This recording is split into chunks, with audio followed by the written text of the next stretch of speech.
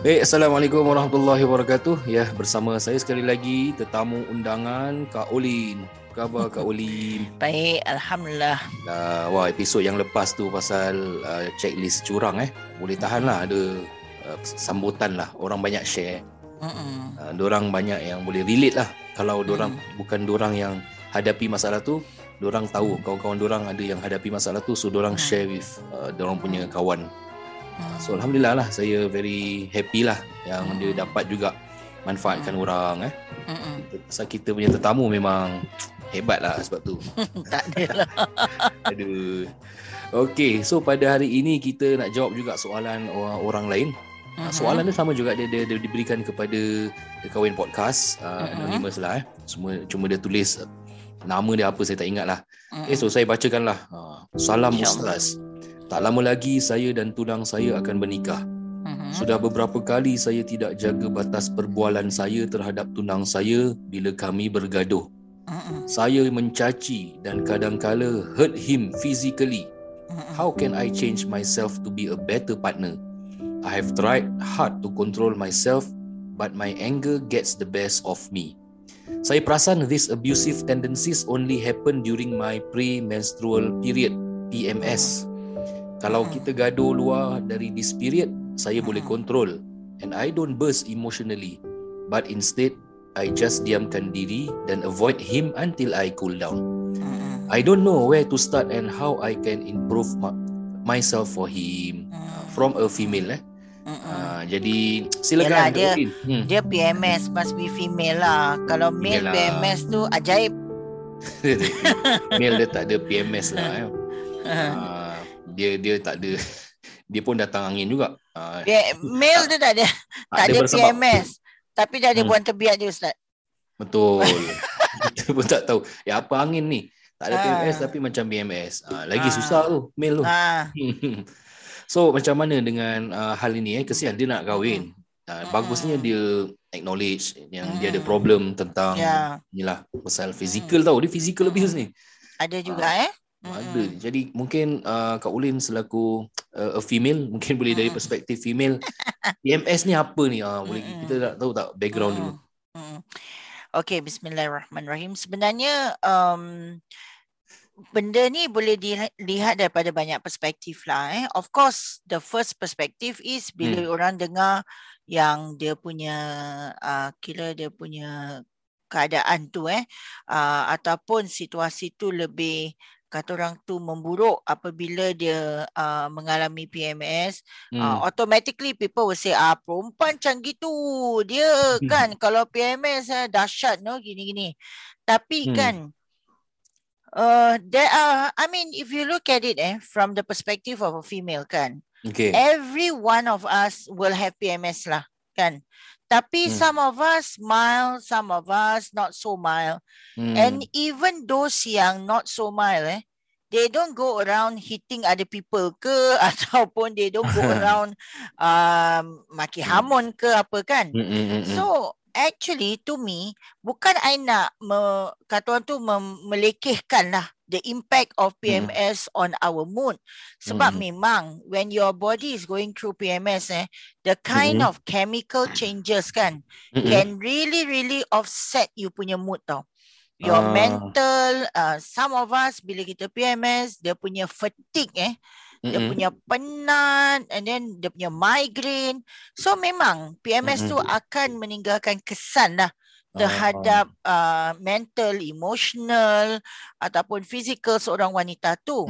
Sorry to interrupt. So usually PMS ni dia how many days before the actual period? It's a case to case basis. Different body different. Yes, different body different. Tapi kalau kita nak cakap pasal average lah, it is anywhere between 3 to 5 days before the start of the menstruation. The week lah. The week nak period. Yes. Dia macam kasih tanda signal. Yes.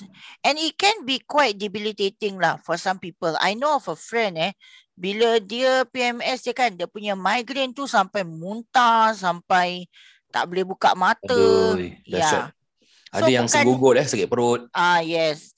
So bukan kita nak melekehkan lah the impact of PMS on a female's body. Dan apabila hormon-hormon kita ni kan melonjak sehingga menyebabkan kita kurang senang down in so many aspects of course ini akan membuat mood kita terganggu dan kita cepat marah ataupun kita overly sensitive. Tetapi apa yang saya lihat di sini, first of all I want to congratulate yang tulis pada ustaz ni lah. Sebab saya dapat rasa dia punya bersalah. Daripada lukisan dia daripada tulisan dia yang ustaz forward pada saya tu, memang kita dengar dia punya keikhlasan untuk berubah kan. Betul. Memang kita dengar dia punya keikhlasan untuk berubah. Cuma pertama sekali, I want to push aside the PMS dulu. Sebab apa? Boleh. Kalau you baca dia punya email, the responses that she gives to her tunang ni is already there even before PMS. Because what she wrote in was that dia cakap ialah dia bilang I noticed that mana dia ustaz okay, dia cakap saya perasan these abusive tendencies only happen during my premenstrual period. Okay, kalau kita gaduh luar dari this period, saya boleh control and I don't burst emotionally. But instead, I just diamkan diri and avoid him. So there is already, there's already some things that I see here. Number one, dia punya conflict resolution skills. Kan? So when this author, bila dia di luar PMS period tu kan, dia bila ada konflik dengan tunang dia, her conflict resolution skills ataupun dia punya conflict response is avoidance lah. Kan? Dia avoid dia punya tunang, dia diam. This is not a healthy conflict resolution skills. Kerana kadang-kadang bila kita mempunyai konflik dengan pasangan kita dan kita berdiam diri sahaja, like what she does outside the PMS period. Bila kita ada konflik dan kita punya response towards that conflict is not to address the conflict in the best possible manner, malahan kita cuma avoid saja, apa yang akan berlaku ialah isu-isu yang menyebabkan konflik tersebut akan tertunggak. So it will be compounded because you are not resolving it. You are just avoiding it. Now, a conflict it happens because of multiple factors. So one of the factor is differences in opinion. Another factor could be there are some things about your partner that you don't like. Cara dia bercakap, cara dia berkelakuan, contoh kata. Now these things, kalau you tak resolve it, dia akan tertunggak. So kecil hati you tu ataupun tak suka you terhadap sesuatu tu, dia akan berkumpul sehinggalah satu saat di mana you dah tak boleh nak kawal lagi. So I think, I tak tahu si penulis ni, but I think what is happening is outside the PMS period, dia punya conflict resolution skills is not healthy. So when whatever conflict yang dia ada dengan tunang dia tu, when it is not being resolved, bila kita resolve conflict, maknanya kita attend to the issues leading to the conflict. So when we attend to the issues leading to the conflict, dah tak ada lah, sebab kita dah cari dia punya punca dia kan, the mother of all reasons dia tu kan. But if we just avoid, so all this anger, the resentment, semua kan, dia akan terbuku. So when she enters her PMS period, di mana dia punya chemical balances, dia punya bodily change, mungkin cause her tak terkawal. So this is where all the pent-up frustrations, pent-up anger akan surface. So kalau sesuatu tu dah terkumpul Terbotol tau, bottled up Yeah. So kalau you keep on forcing liquid into the bottle, bila dia dah sampai limit dia, dan so that liquid is going to membuat lah kan, because you keep on filling up a container that is already full. So kalau dia tak ada PMS, mungkin dia masih boleh telan kot kan. Betul. Tapi bila dah masuk dia punya PMS dengan punya rasa tak sedap dia, mungkin sengugut dia atau kepala pening dia, whatever lah. Itu yang menyebabkan dia susah untuk melawan ataupun susah untuk dia menahan perasaan dia, dan whatever yang terbuku tu dia akan meledak. So dia burst lah time tu. Ya. Dia dah tak boleh lagi nak gunakan conflict resolution yang pre-PMS tu. Yes. So dah tak boleh diam lagi lah tu. So the issue here is not the PMS. Yes. The PMS is the final chapter, the final countdown. But what is the actual issue here is, sepanjang you dengan tunang you, how do you resolve your conflict? Kalau setakat diam dan avoid, and then bila dah reda, mood dah okay, we pretend that nothing happened. But the problem that caused the issue is still there. So that is why, so like I say, I pujilah sikap dia yang ingin memperbaiki diri dia. But in a relationship, right, it takes two to tango. So on her part, maybe cara dia memperbaiki diri dia tu is how she behave in a situation of conflict during PMS. Like for example, masa saya nak dara dulu, masa saya muda-muda dululah, baru kahwin. I also have PMS, but I don't go around hitting my husband ke apa-apa. Even though it is very, very uncomfortable. Now, not saying because I am so good, bukan. Tapi mungkin I know how to manage the conflicts before I enter PMS. Or maybe I know how to deal with things during PMS. Yang pentingnya ialah you already acknowledge bahawa you see this kind of pattern. Now, what are you going to do about it?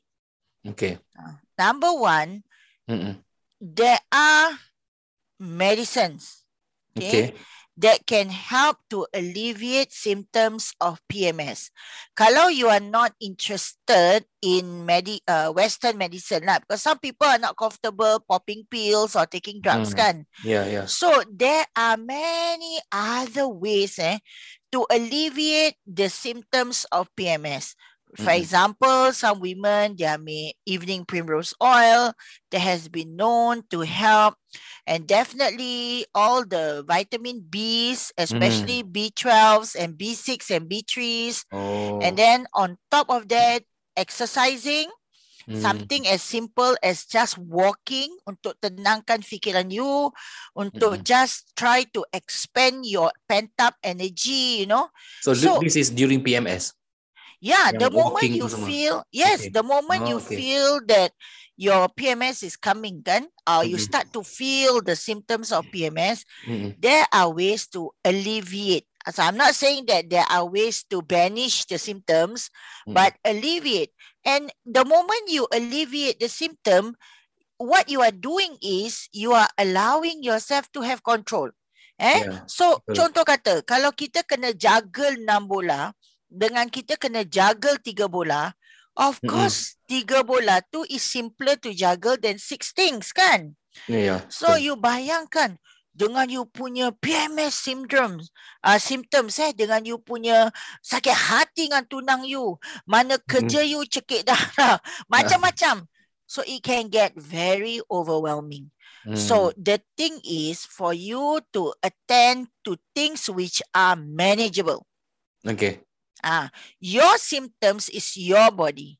That is the most manageable thing about the whole thing. Like I say, go and speak to a doctor. Go and find out what worked for you. I cannot take evening primrose oil, contoh kata. So for me, back then lah. So for me at night, what I do is I warm milk and I drink warm milk before I sleep. Contoh kata lah. So you need to find out what works for your body. What is it that you can take to alleviate the symptom? Tu satu. Yep. Kedua, the relationship between you and your tunang. That is more complicated than managing your PMS symptom. Okay. Because managing your conflict with your tunang involves another party. Now, I'm going to say something which may be uncomfortable lah, uncomfortably true for the hard truth. Hard truth. Now, you have to ask yourself, kalau perkara ni bukan berlaku sekali, a one-off thing. Kalau it's a one-off thing, kita can understand. Mungkin at that point in time, terlampau banyak sangat benda yang you kena hadapi. We can understand. Okay. But if it is a repetitive thing, maknanya every time you PMS, this is your response. Sampaikan you physically violent towards your partner. Then you have to ask yourself this question. No matter how uncomfortable you are with your body, with your system, kenapa you feel that you can treat your partner like that? I see. Kita punya response towards somebody, kita punya understanding of boundaries kan, is very much dependent on how we view our partner. So kalau kita dah terbiasa every time kalau PMS kita marah je, kita maki hamun, kita caci dia ataupun kita physically abusive, then my advice to the writer is to ask yourself, how do you view your partner? How do you view your partner in such a way that you think that you can behave like that to him? See, the thing is, I know you want to change, which means that you acknowledge yang perbuatan you tu salah. Tetapi the next step to do, so part 1 you dah do it. Alhamdulillah, you dah tahu benda tu salah, you tak nak continue, you nak cari huraian dia, that's good. Now, the second part is to ask yourself, and this is something you can do on your own. Tak payahlah nak duduk depan tunang you berbincang pasal ni dulu. Do it on your own dulu. How do you view your partner? And this has a lot to do with respect.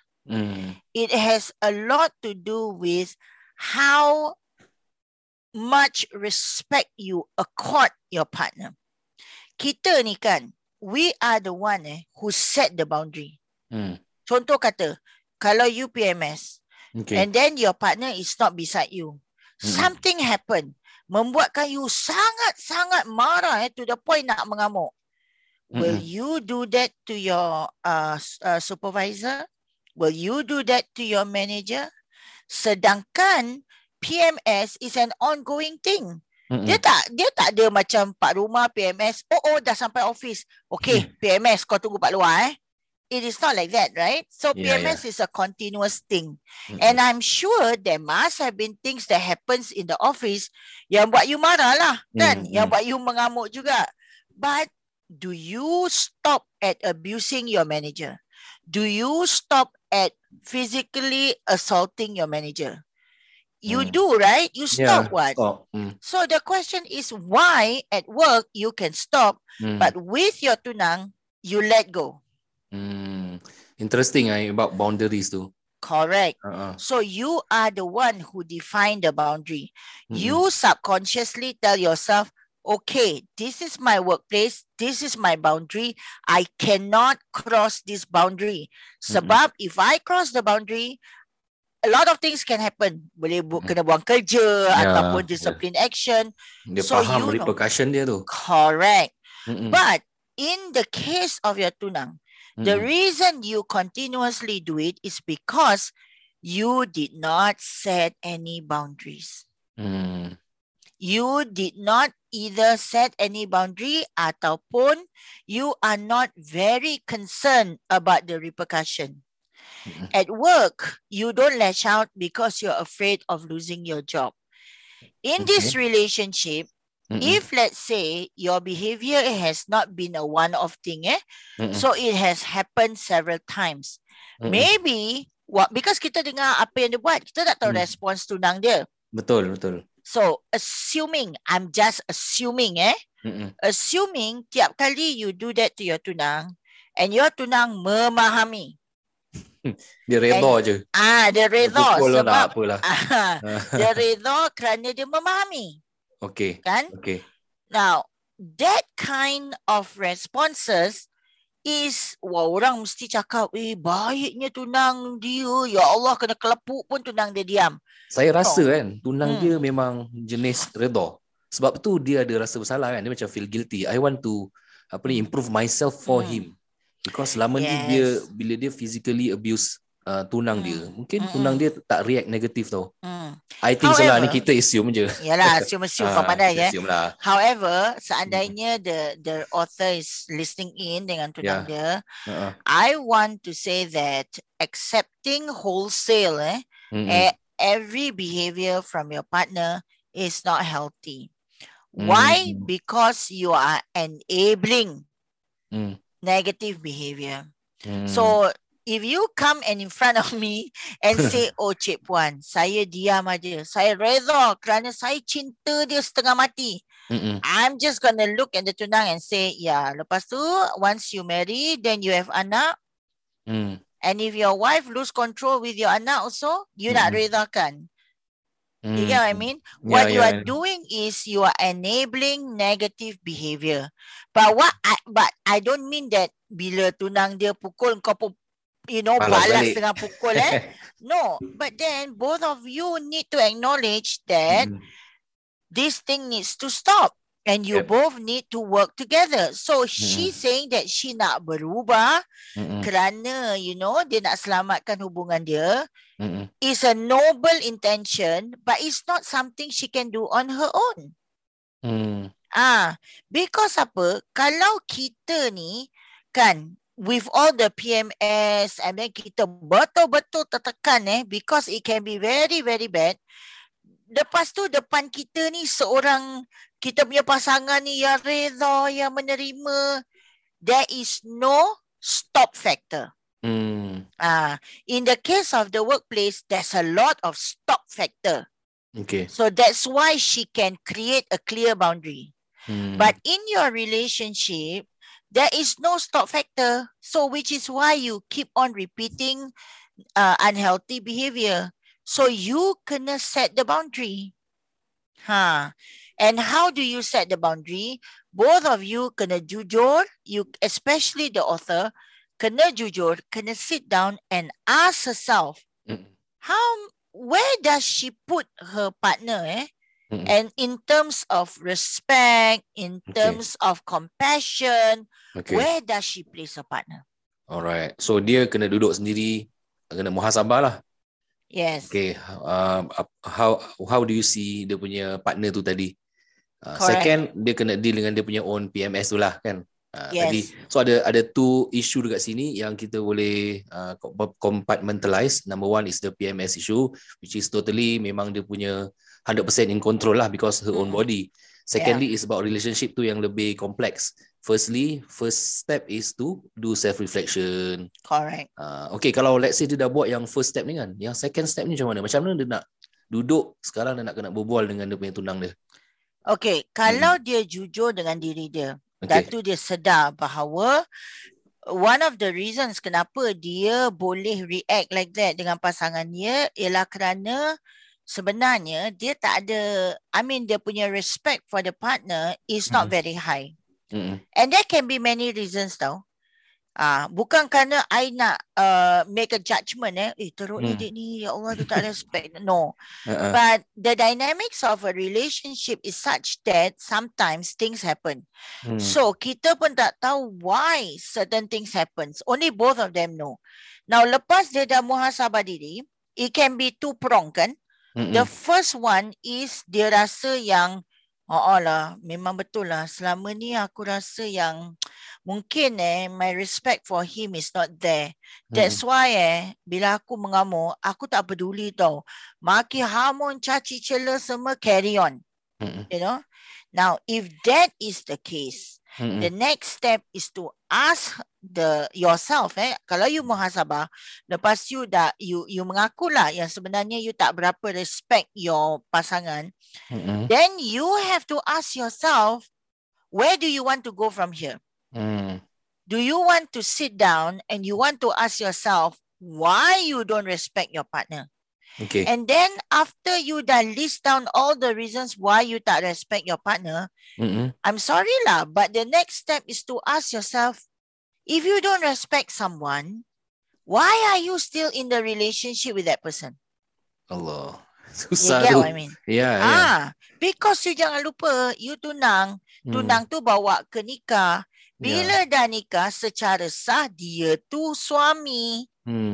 Dia tu imam. And not only that, kalau you ada anak, walaupun imam tu meredakan perbuatan dia, tapi that imam will be questioned also lah, kan? Yalah. Sebab we know, Ustaz, kasih the Arabic version of Surah At-Tahrim, Ustaz. Allah. Kan? Ya ayyuhallazina amanu. Kan? Pasal apa? Ku anfusakum. Allah. Tengok sekali-sekali Kak Olin kasih dalil. Kasih dalil tau. Ni bukan hadis tau. Ni ayat Quran ni. Okey, saya kongsikan lah jadi pendengar dapat clear. Yes. Ya ayyuhallazina amanu qu anfusakum wa ahlikum nara. Wahai orang yang beriman, khusus address ni kepada suami. Ketua keluarga lah. Head of the household lah. Head of the household. Qu anfusakum, peliharalah diri kamu dan ahli keluarga kamu daripada api neraka. Jadi ahli keluarga termasuk isteri dan anak-anak. And then the perkataan ku tu in terms of Arabic structure, is it a command or is it a suggestion, Ustaz? It's a command lah. A command kan? Instruction. Macam kita nak suruh duduk, tafadhal tajlis, duduklah. Compared tu kalau guru dah fed up, ijlis. Duduk kau kan. So this is a command. So how are you and this is ayat Quran, is a command from Allah specifically in the Quran. How are you and your husband going to manage? Right? Because bila kita bercakap tentang protecting ourselves daripada hellfire, we are talking about protecting the family in every sense of the word. We are not just talking about physical protection, we are talking about moral protection, we are talking about emotional protection. Tetapi kalau you rasa yang salah satu sebab you berkelakuan tersebut kepada tunang you tatkala you ada PMS, and you rasa salah satu sebabnya ialah kerana you susah nak hormat dia. Sebab apa? We can only put the boundaries in place kalau kita fear of repercussion. In your case, what is going to be the one that will stop you from behaving like that in future? Only you can answer that question. This is almost none because tak ada benda yang mendesak dia. Threat dia tau. Kalau kat kerja kan dia boleh kena potong gaji, boleh kena retrench kan. So macam benda ni, relationship ni macam mana ni? That's why dia kena ada yang something binding lah. Binding. So dia rasa macam aku nak jaga ni aku punya relationship ni. Dia boleh terima sekarang. Mungkin in future kalau dia tak boleh tahan, then nanti dia pun losing hand juga. See, the thing is this. Sebelum you berumah tangga, you lead separate life. Okay? That is a fact. Tak kira lah you dah kenal each other 10 tahun ke, 15 tahun ke, cinta setengah mati ke, whatever. But the point is, before you nikah dengan each other, essentially, you are living separate lives. Sebab tu you boleh cakap yang kalau you tak ada PMS, you marah dengan dia, you avoid him. Kan? You dah nikah nak avoid macam mana? Cakap dengan aku sekarang juga. Satu tengok tembok, satu tengok TV. Kan? No, the thing is, before you marry, you can avoid each other because Betul. you are living in separate homes, you have separate jobs, right? Tapi you dah menikah, kalau dapat rumah straight away, kalau tak dapat rumah straight away, lagi share teruk. satu bilik, kan? Nak mengamuk pak luar, mak mertua ataupun mak bapak kita, it's not going to work. Lagi awkward lah. No, Krik-krik awkward tak apa. Sometimes it can escalate lagi teruk. Yes, and when the in-laws tahu, diorang boleh sense, ni mesti tak kena dengan anak aku kan. Kalau diorang jenis masuk campur, dah lain hal lah, intervention from in-law, habis. Yes, but the way I see yang the author ni, cara dia tulis tu, kesian because seolah-olah dia tak dapat mengawal diri. Sampaikan, you bayangkan dua situasi yang berbeza. Satu situasi dia keep quiet, dia avoid lepas tu the other situation is extreme. Dia tak avoid, dia tak keep quiet, malahan dia meledak dan mengeluarkan segala isi hati yang terpendam dan terdendam. Now, how can you be so sure kalau you dah berumah tangga, you PMS datang, you can still keep quiet? How can you be so sure? Maybe the first month you kahwin, you boleh diam. Because why? Tak malu dengan mak bapak ataupun malu dengan mertua, whatever. Second month, you boleh diam. Masuk the third month, right? Are you sure you boleh diam? Memandangkan you notice that you punya aggression ni happens during PMS. So imagine you kahwin, you duduk kat rumah mertua ataupun bilik rumah mertua ke rumah mak bapak sendiri, tak kisahlah.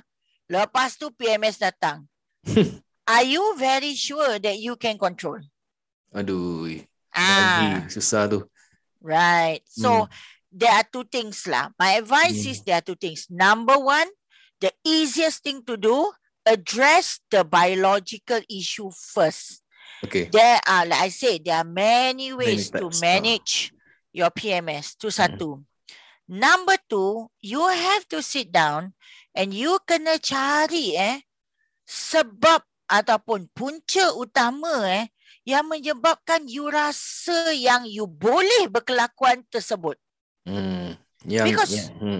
Because you don't behave like that to everyone, you see. Yeah.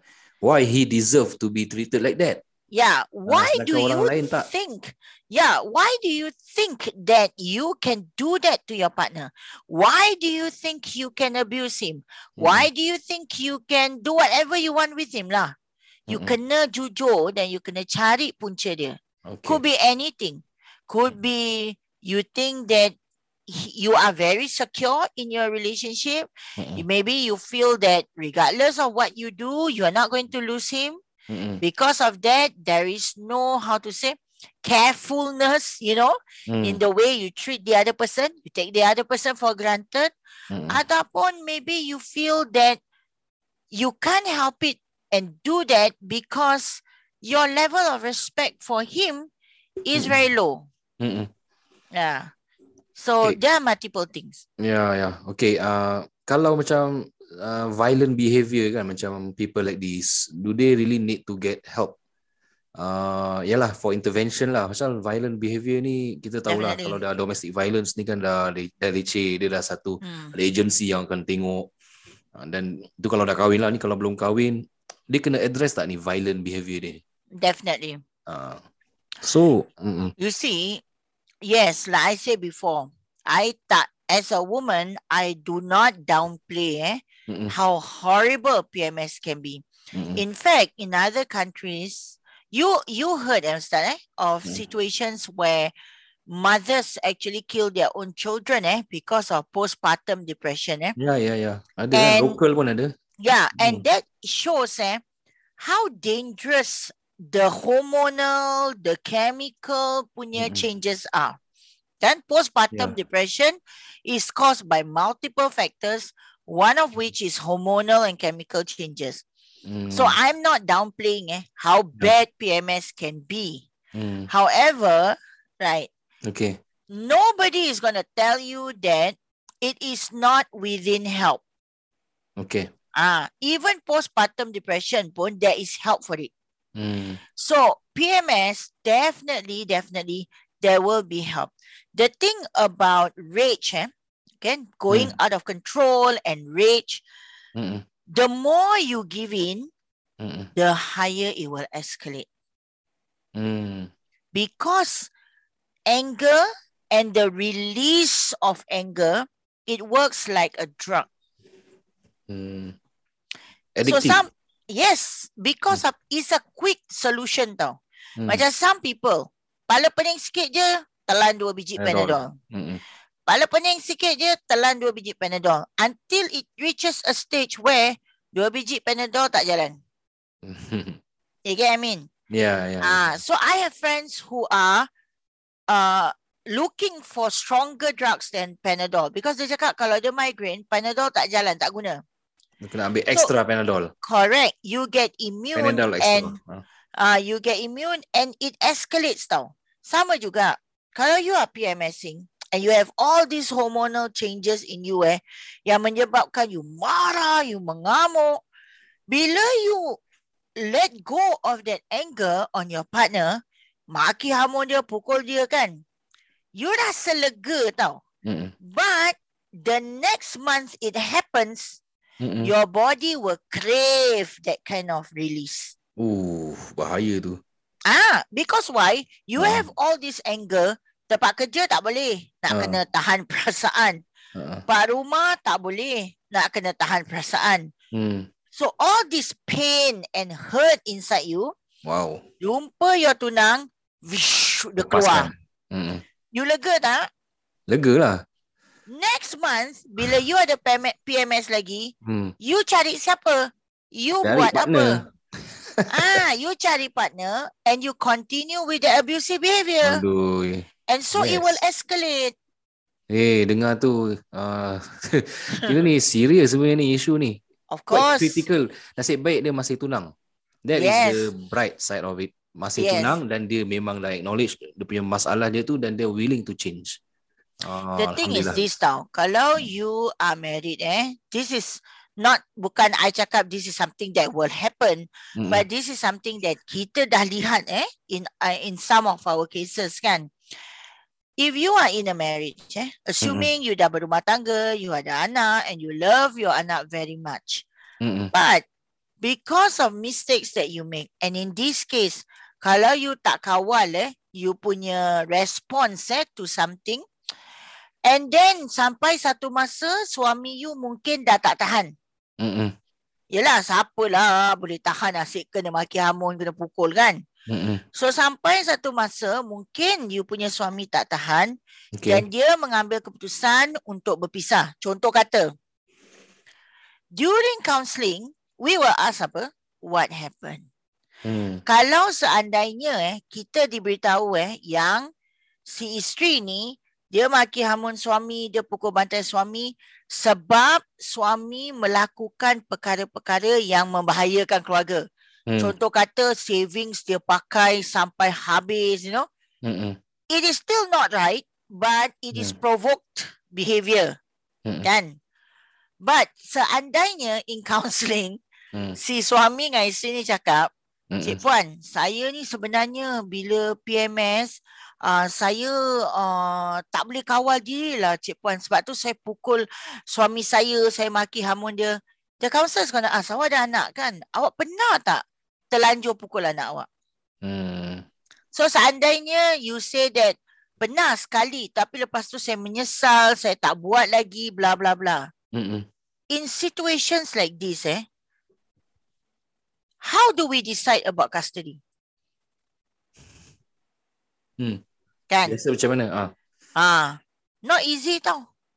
So even though you are the mother yang melahirkan anak tu, kan, kalau the case is quite straightforward, usually budak anak yang muda yang below 7 lah. Yeah, below 7 ke apa, chances are we are more inclined to give the mother lah. Kalau the situation is normal and dipersetujui oleh dua pihak ni. In cases like this, how are we going to discuss custody? Usually when there is evidence and when there is how to say, Witness. proven acts of aggression. So it's not just PMS tau. It's the repercussion, because you can tell me that your PMS is bad, but I can also ask you, have you done anything about it? What have you done about it? You get what I mean? Yep. So it's not as simple as a PMS issue. So kalau you baca the question sekali lalu mungkin a lot of people are dismissive. Ni pasal PMS, perempuan biasalah, kepala angin diorang tu macam, you know. But it's not that. It is more complicated than that lah. Wow. Kita harapkan dapatlah pencerahan, bukan sedikit tapi banyak pencerahan daripada Kak Olin kita. Khusus kepada yang penanya ni lah. Kita doakan semoga dipermudahkan urusan, dapatlah jawapan. Yang penting banyak practical steps tadi. Saya harap yang mendengar ni dan juga summarize lah Ustaz. Summarize ya. Okey, bagi yang menulis tu, bagi yang bertanya, first and foremost lah, I deeply sympathize with you. I know how difficult it can be, especially if you are one of those women whose PMS are really, really severe. They can be very severe. And I really applaud the fact that you nak membuat sesuatu lah sebelum you berumah tangga. So my advice to you is, kalau you jujur, you nak berubah, you nak kata orang tu mendapatkan kualiti hubungan yang lebih baik, number one, go and do things that will help you to manage your PMS syndrome. Trust me, there are. Okay? So, kalau you dah cuba, kalau you mendengar, because ours is not dynamic punya conversations, kalau you mendengar apa yang dibualkan di sini and you tell yourself that, oh, tapi aku dah cuba, aku dah pergi doktor, tapi tak berkesan. Now, when we are looking for a solution, there is no one piece fit. Okay? Kalau you pergi doktor ni tak berkesan, you pergi doktor lain. Betul. Kalau you rasa pergi doktor lain tak berkesan, maybe you want to think of alternative. You know, whatever it is, jangan putus asa. So manage your PMS symptoms. Second step is to ask yourself, why do you respond like that to him? Do you do the same thing to other people? Kalau your answer is yes, I do this thing to other people, berarti you punya conflict management skills are not there yet. Maknanya you ada problem lah. But if you tell me that no, I find that even though I PMS, dengan orang lain I boleh bersabar, dengan orang lain I boleh bertahan, tapi I rasa bila I jumpa my tunang tu, itulah tempat I akan ledakkan everything. Then you have to ask yourself, why? Why do you think you can behave like that to him? And you kena jujur dengan jawapan you. And you wrote in your query that you nak sangat berubah. Now, perubahan ni hanya akan berlaku kalau kita berani kalau kita berani untuk bertanyakan soalan-soalan yang mesti ditanya. Walaupun soalan susah. So this question is not easy. Asking yourself, kenapa you feel that you can behave like that to him? And you kena jujur dengan jawapan you. Then after you dah dapat jawapan dia, why you behave like that to him, why you feel that you should, that you should use him as a place for you to let go, you dah dapat jawapan tu semua, di situlah you akan cari, you akan jumpa penyelesaiannya. Wow. Itulah practical steps dia. Sebab ni bukan counselling kan, ni cuma berkongsi. Kongsi secara umum, secara khusus untuk dia dan secara umum untuk siapa yang boleh relate, yang sedang menghadapi masalah ni. Actually Ustaz, aside from PMS, like I say, PMS is a side issue. There are many, especially in the age of social media, where I find that younger people are exposed to casual language. So kalau you tengok IG, Snapchat, TikTok, people are so used to using casual language to the point that sometimes they are more accepting of abusive languages, vulgarities, because it has been so normalized. Now, this question, even though yang bertanya ni khususkan tentang keadaan dia waktu PMS, but the question that I asked her to ask herself, why do you think you can behave like that to your partner? This is a relevant question that everybody in a relationship should be asking themselves. If their relationship punya dynamic is such that when you are unhappy with each other, your conflict resolution skills is shouting at each other, using improper languages.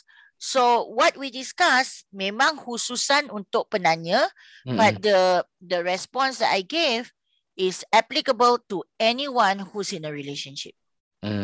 Any gender. Any gender. Tak kira lah. Because PMS tu external factor. Itu more tu macam dia will add further fuel.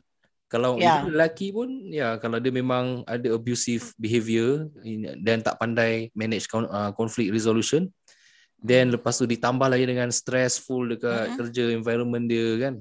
I mean, when we want to rule out gender issue, for example, you can say, masalah ni berlaku sebab dia PMS. Kalau tak ada PMS, kita lelaki.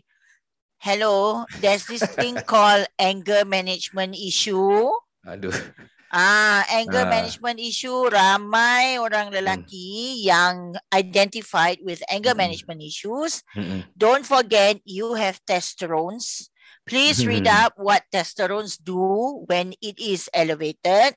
Number 2, there are people with what we call depressive strain. Okay? So, begitulah ceritanya. Tak payahlah nak fokus on PMS sangat. Mak-mak kita dulu PMS pun sempurna. Keluarga kita, Alhamdulillah. Alhamdulillah. Okay. Alhamdulillah kita dah banyak jugalah dapat daripada Kak Olin untuk memberikan pencerahan pada satu soalan je. Tapi insyaAllah banyak manfaatnya kepada kita semua lah. Because it will open up more topics lah. Macam tadi kita dah sentuh sikit tentang conflict resolution and then communication. Macam-macam lah. Violence kan. So kita dah dig respect in relationship. Respect in relationship. So kalau you all ada soalan lagi, jangan segan-segan lah untuk tanyakan. Just tuliskan dekat satu form lah, dokumen Google Form. Dia punya link dia is www.tinyurl.com/thekahwinpodcast. InsyaAllah Ustaz, isolate tengok hari ni 46-year-old man dia kena tangkap. Saya dah baca dah. Video dia pun dah tengok dah. Kan? That 41-year-old woman is the wife tau. Sampai pakai chopper dia pakai chopper tau. Aduh. Jeng. Ini PMS ke tu? Baru nak cakap ni apa ni PMS ke tak ada. Astaghfirullahalazim. Baik, insyaAllah kita bertemu pada masa hadapan. Dan jangan lupalah like dan follow this podcast, especially this episode The Kahwin Podcast bersama Kak Olin. Kita ucapkan terima kasih lah Kak Olin kerana sudi bersama saya sekali lagi. Dan insyaAllah in future pun ada lagi dengan Kak Olin. Sebab tu boleh tanya. Kalau saya tengok memang soalan ni susah nak jawab ni, perlukan pakar, kaunselor. So saya akan ajukan soalan ni kepada beliau lah. Kalau soalan tu memang agama 100%, insyaAllah saya jawab sendirilah. Okey, kepada semua, salam Ramadan, selamat beribadah, teruskan perjuangan untuk mengejar Lailatul Qadar. Okey, Kak Olin, terima kasih. Sama-sama. Assalamualaikum. Assalamualaikum warahmatullahi wabarakatuh.